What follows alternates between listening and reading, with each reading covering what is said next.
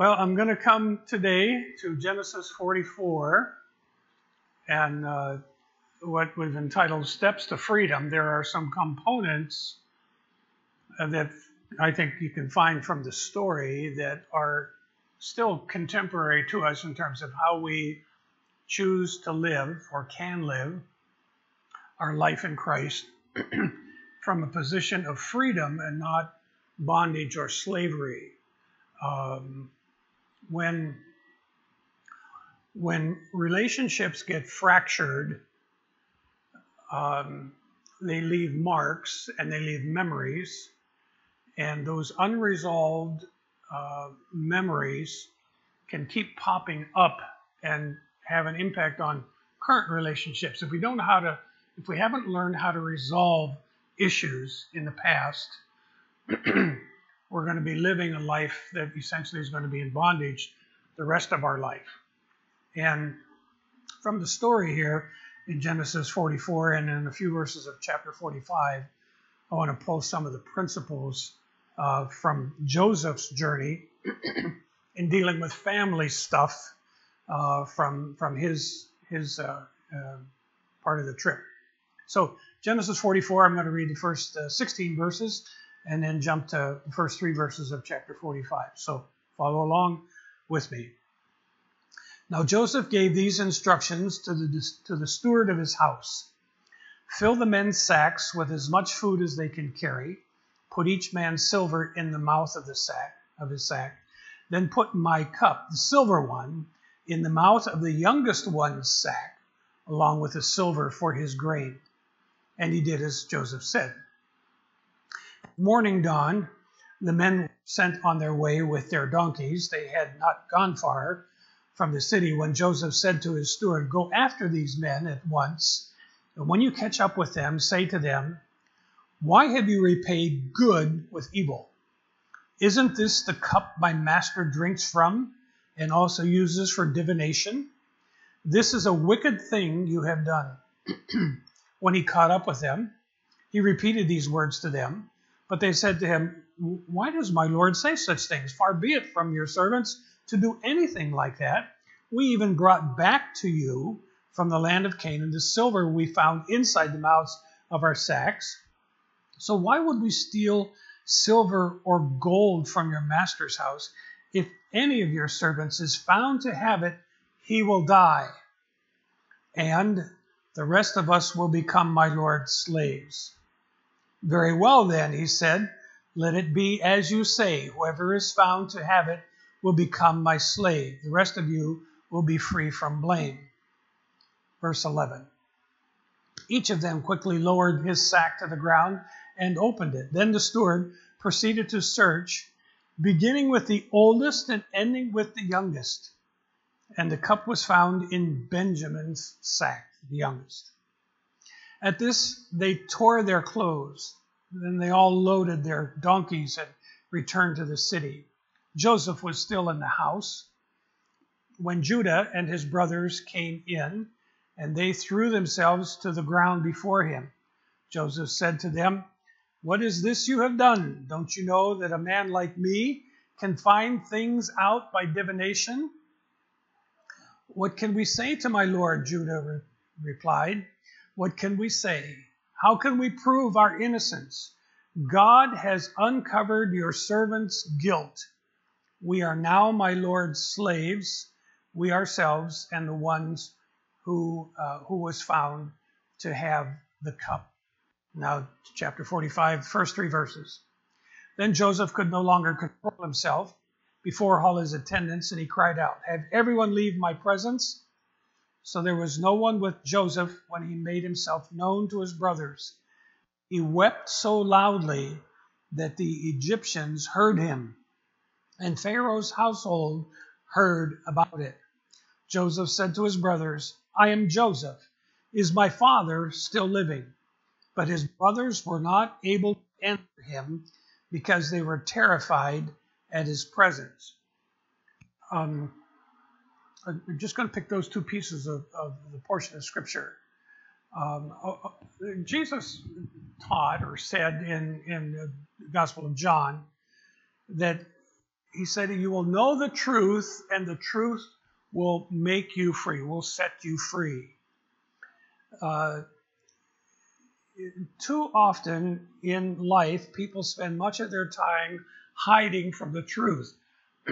We do everything we can to avoid it. We try to color it. We try to minimize it, redefine it. And we do so likely because the truth at times can be painful for us. It can cause discomfort in our heart, in our journey. It can contribute to a kind of being ill at ease in relationships with other people, because that truth has a way of bringing to life issues that we need to deal with and resolve. But living in freedom is where the Father wants us to be, not people who live in bondage, as Jesus would say. So when we get to this story, there are some things I think that occur that will help us deal with steps to freedom. There are primarily three words that we're going to focus on today. And I really have to encourage you to find a place where you can drill down on these three words and then try to plug them into any relationships that are unresolved, any things that have gone on. And I know along the way, either with family or church family or community-related things, maybe even work-related things, there are things that occur that put us at odds with one another. We get out of sorts. We bend and fracture our relationships. And so the words that we use today are important words, some of which come from the story here with Joseph. So the first step I would suggest is this, and here's the word. The first step involves confession. Confession. Genesis 44 and verse 16, the last verse we read from that portion, says, Judah says, "What shall we say to my Lord? What shall we speak? Or how can we clear ourselves? God has found out the guilt of your servants." The thing that Judah expresses there was not guilt for having taken a cup. It was going back to the whole business with Joseph in the first place.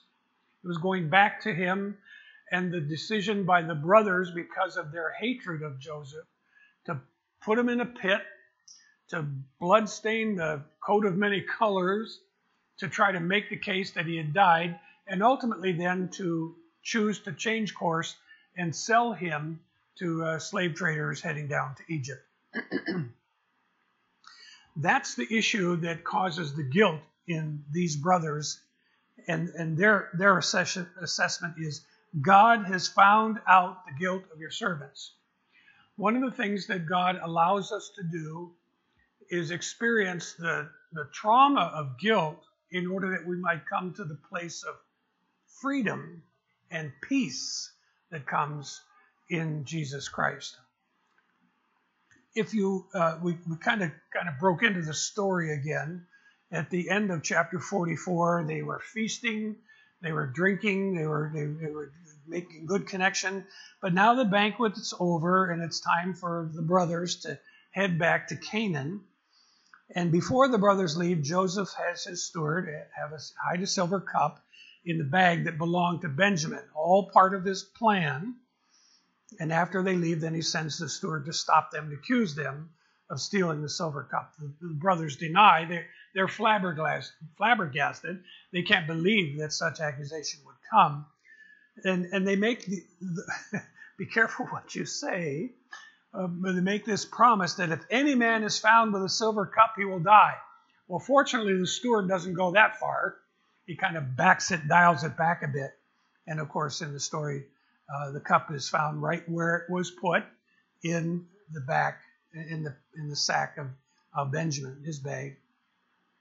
So in the storm of life, where we experience tough spots, and we come to a point where there's a moment when truth has to come out, what occurs here, the truth comes from the mouth of Judah. speaking for all the brothers, he admits their guilt. It's interesting when you talk about the irony of the story. When Joseph was sold to the slave traders, he was sold for silver, monetary gain. When it comes around again, I think Joseph is very aware that it was silver that got Judah and the others into trouble. We're going to get a little bit of silver to bring around an awareness of their guilt and hopefully make some changes. Judah's confession has two elements to it that I think relate to confession. First is an admission of guilt. We will do anything we can to avoid saying we're guilty.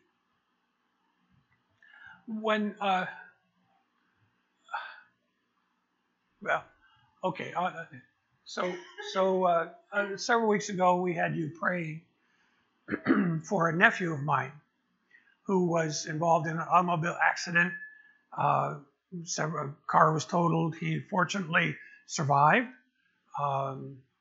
Injuries that apparently are going to remediate okay without a lot of surgical intervention. And he had surgery for a split in the skull that was open right all from ear to ear. Okay, so he survived that. When I was talking with my brother and said, well, I'm certain there's going to be charges that are going to be brought for whatever. And he said, yeah, there were 3. And he listed them off to me, reckless endangerment and driving without a seatbelt and whatever else it was. He said it was interesting. He said the state policeman wanted to work and try to help John's son and try to go easy on him. I'm not sure if that's always the best thing to do, but he decided to do that. He said, now when you get these summonses and these charges, I want you to plead not guilty. And then that will result in a reduced sentence. We'll barter it down, if you will. We'll reduce it down so it won't be quite as bad, rather than pleading guilty. And I thought, well, okay, was he guilty of those things? Sure, he was. Why would you choose to plead not guilty? I understand in terms of the system, but we are really people who try to avoid being not guilty. We don't want to be guilty. We want to avoid that. We want to keep away from it. But an admission of guilt is an important step in this first process of confession, this first step, an admission of guilt. The prodigal son goes away from the father. He comes back to the father after he's spent everything he had. And his language is, Father, I have sinned. In essence, I'm guilty. I'm guilty.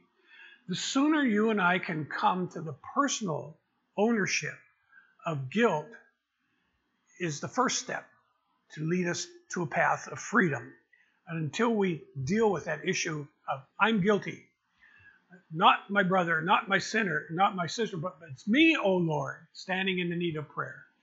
When it becomes my issue and I own it, that part of the admission is an important step. The second part of this first step of confession is an acknowledgement of God. That was the language of verse 16. God has found out the guilt of your servants. And whenever we are found guilty in this vertical relationship, it's going to be a God thing. When God puts his finger on something that we have done that has alienated our relationship to him, that has altered that, he puts his finger on that and says, this is the area you need to look at. This is the area you need to deal with. And so that's where we get that first step in dealing with confession. And as we heard earlier, we were talking about how if we confess our sin, he is faithful and just to forgive us, cleanse us from all unrighteousness. Confession is the first step. And literally that word means to speak the same thing, to agree with. No longer are we arguing with God and saying, well, I don't think that's all that bad. And I know some other people in the church that have done something even worse than that. It's not a matter of what anybody else has done. It's about what have I done? And how will I handle that? And what will I choose to do in terms of confession? That's the first step. The brothers have been sick with the guilt of their sin for a long time, and keeping it secret has kept them in bondage for many years. Now God has found it out, and they have come to the first step of confession. Judah expresses that for the brothers. There's a second step. The second step is repentance. It's repentance. If we have confession as a starting point, it has to move to this next piece, which is repentance. In chapter 44, we didn't go quite this far, but if you look down to verse 33, the language of it puts it this way. Now then, please let your servant remain here as my Lord's slave in the place of the boy, and let the boy return with his brothers. Let the boy go back with his brothers. There needed to be a change of direction, a change of mind. In verses 18 and down through verse 34, that whole piece, Judah's making an individual speech in the book of Genesis in which he pleads that they be allowed to take Benjamin back home to Canaan. You recall in the story how Jacob had said, I don't want to send Benjamin. And then suddenly Jacob has this change of heart at the end of the story and allows him to come, and his worst nightmare happens. At the end, Judah offers himself as a replacement for Benjamin. In the New Testament, the word translated repent literally means a change of mind. A change of mind. It's a change of direction. You're walking this way, and I had one fellow describe, he says, and you make a 360-degree turn and go on the other way. Well, not quite exactly. You need 180 degrees to get you going the other way. But it was a thoroughness of change that the guy was thinking of at that point in time. But sometimes that change of mind is easier said than done. And so there's a kind of loyalty test that pops up here. And the question is this: do you love your brother more than yourself? In the old days, the brothers would have abandoned Benjamin. They would have just and let him go as a slave in Egypt. But it's changed now. There's a change that's gone on. The acknowledgement, the ownership of confession of sin, that was the first good progress. But now this change in terms of repentance and a change of mind. So they're not going to leave Benjamin in Egypt. They'll not abandon their brother in his hour of need. They're a family now. They're we would call them a band of brothers. Literally, they were. They're pulled together. Once a team of rivals, now they are that band of brothers. And something has happened. I guess I'd best describe it as grace has done a deeper work in them. And they're about to be able to set free. To be set free. Now, there's a phrase that I'm going to use, and you've got it up there. If I'm going to be set free, something has to change in me, inside me. And it's got to always be personal change. Now, I'm not talking about trying to do better. I'm not trying, not try.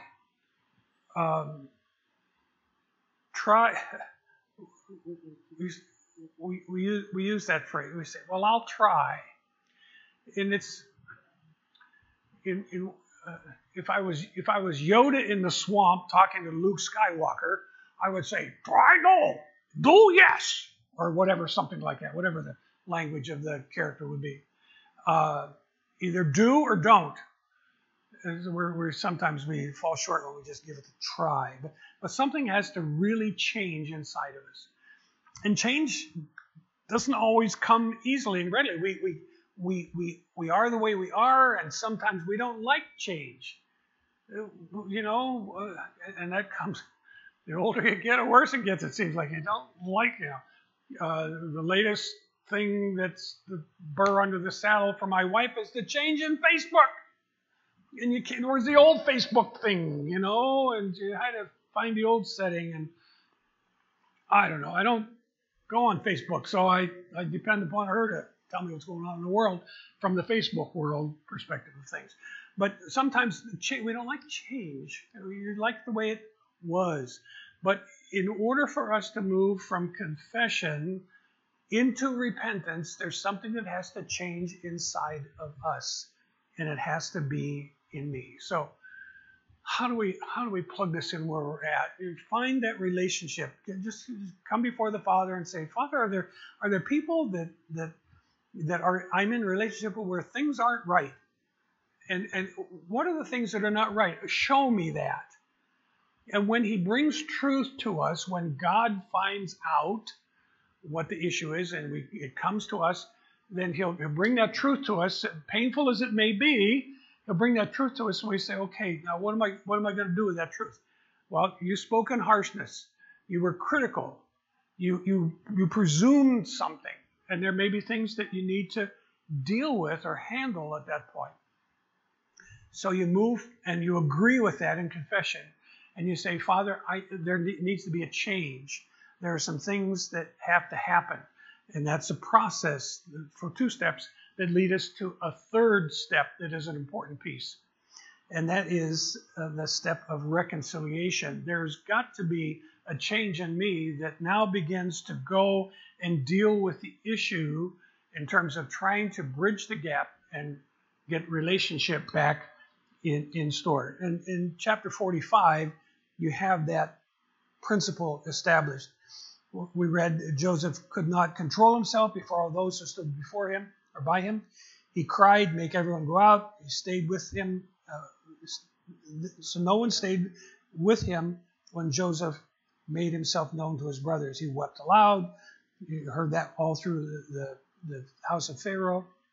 And Joseph says to his brothers, I am Joseph. Is my father still alive? But his brothers could not answer him, for they were dismayed at his presence. When you read through the rest of the chapter 45, you get the fuller picture of Joseph really trying to make the case, yes, this really is me. And the brothers are now at a point where they have to deal with the very real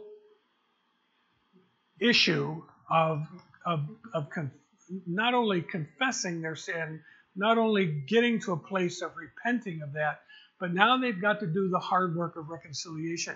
And I don't know which one would have had the harder work to do. If it would have been Joseph having to forgive his brothers for all the stuff that they did to him that led down this pathway, or if it would have been the brothers living with all of this guilt from the past and thinking that their brother Joseph is dead. I don't know. I suppose both have some portion to deal with in terms of this whole issue of reconciliation. It would be the biggest aha, surprise moment that you could imagine. On one side of the ledger, you have the fact that Judah was the one who said, let's make some money by selling Joseph to the Midianites. You also have a rather sordid affair in Genesis 38 with Tamar. And on the plus side, Judah makes the impassioned speech in Genesis 44 and pleads that Benjamin not be left behind in Egypt. That was the final proof to Joseph that his brothers had truly repented. So you have confession, you have repentance, and now in the first part of that 45th chapter and then through the remainder of the story, in chapter 45, you have this reconciliation, and they're able to make ends meet. They make amends, rather. I'm sure there's a lot in the story that is left out. There were probably some extra words that had to be dealt with. They were probably, how could you? Why would you? There's probably a lot of the stuff there yet. But in that, they were able to come to a point where now they are free to be family again, free to be together again in this whole process. No longer do they need to be living in different spots. God certainly had been good to Joseph. And in one sense, if those hard spots had not occurred, Joseph would not be where he was in the superintending sovereign work of God. But that doesn't mean we'd wish that on anybody, but just God has ways of working through even those hard spots. I believe that we are to be people who follow the John 8:32 principle, that you shall know the truth, and the truth shall set you free, shall make you free. Another portion of Scripture says, whom the Son sets free is free indeed. And I believe that's where he longs for us to live. We all need to be set free, as Joseph's brothers were set free. And the path to freedom is the same for us as it was for them. If we're willing to face the truth about our sin and our disobedience, if we're willing to confess and repent of our sins, if we will give up our anger and our excuses, then at last we will be set free to love one another. In the family context here especially, it's going to be painful to move to freedom. Certainly won't be convenient, but there's nothing like the feeling of freedom from bondage.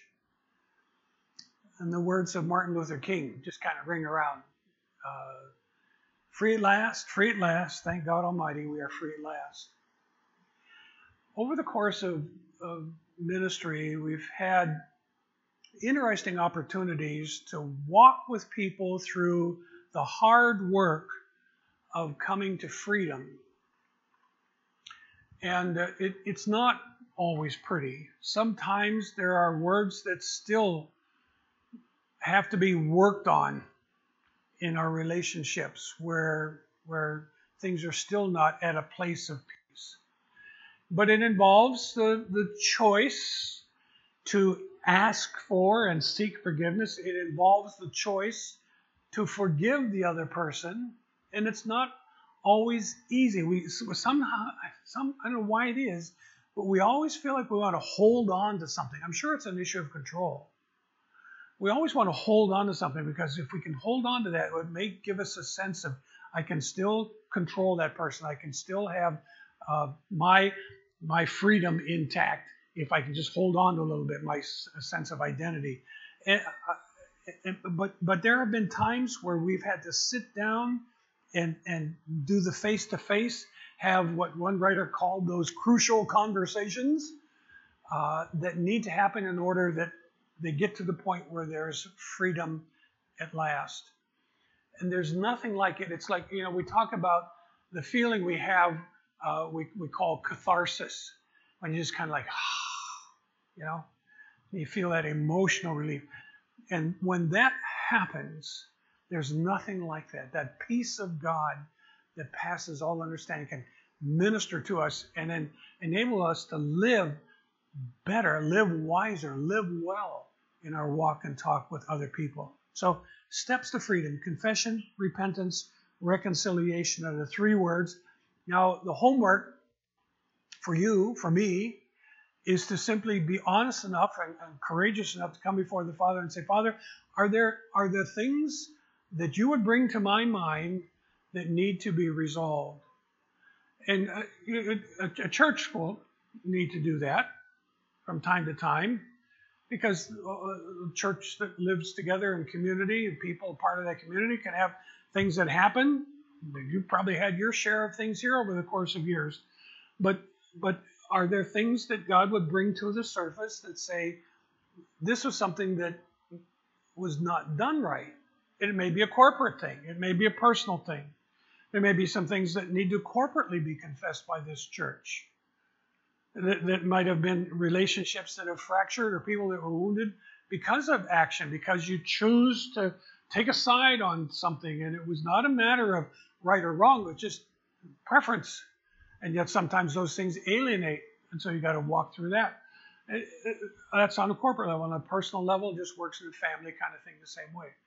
So what am I willing to do? Am I willing to follow the steps? Confess and repent, and then experience reconciliation. Those are the steps. And it doesn't make...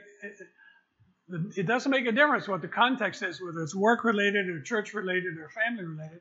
The steps are always the same. Those three pieces always are the building blocks of moving on to freedom. So that's where we are. That's where we need to be. Next week, we're going to come back to Joseph one more time, and in the 45th chapter, and hopefully be captured by a view of God. How is it that, where's God in this whole process? What is Joseph's perception of his God in the midst of all of this? And we'll come to that next week. So if you're choosing to be with us, and the Lord willing, we're all here, or some segment of us are here, or whatever it may be, then that's where we're going to go. That's where we're going to go and take a look at next week for a view of God. The danger of dealing with something like this is we say, okay, that's right, 3 steps, confession, repentance, reconciliation. Yeah, I ought to do that. Sometime I'll do that. And we say, some more convenient day on the I'll call. And my challenge to you and to those that would listen to this online is to find the place, take the time, make the time to just kind of ask the Father, what's going on? Anything in my world that we need to give attention to and follow the steps to freedom. So there's your homework. Let's pause for prayer. Father, you know our needs, and we're asking you for courage and grace to find the place where this can be applied in our own worlds, our own journey along the way. And if we've done well in finding freedom from the bondage of bruised and battered and broken relationships, then we are grateful for that, because it's all about you. It's all about your great grace. But if you bring something to our mind this week, help us to be quick to hear, quick to act, and attentive to the voice and whispers of God.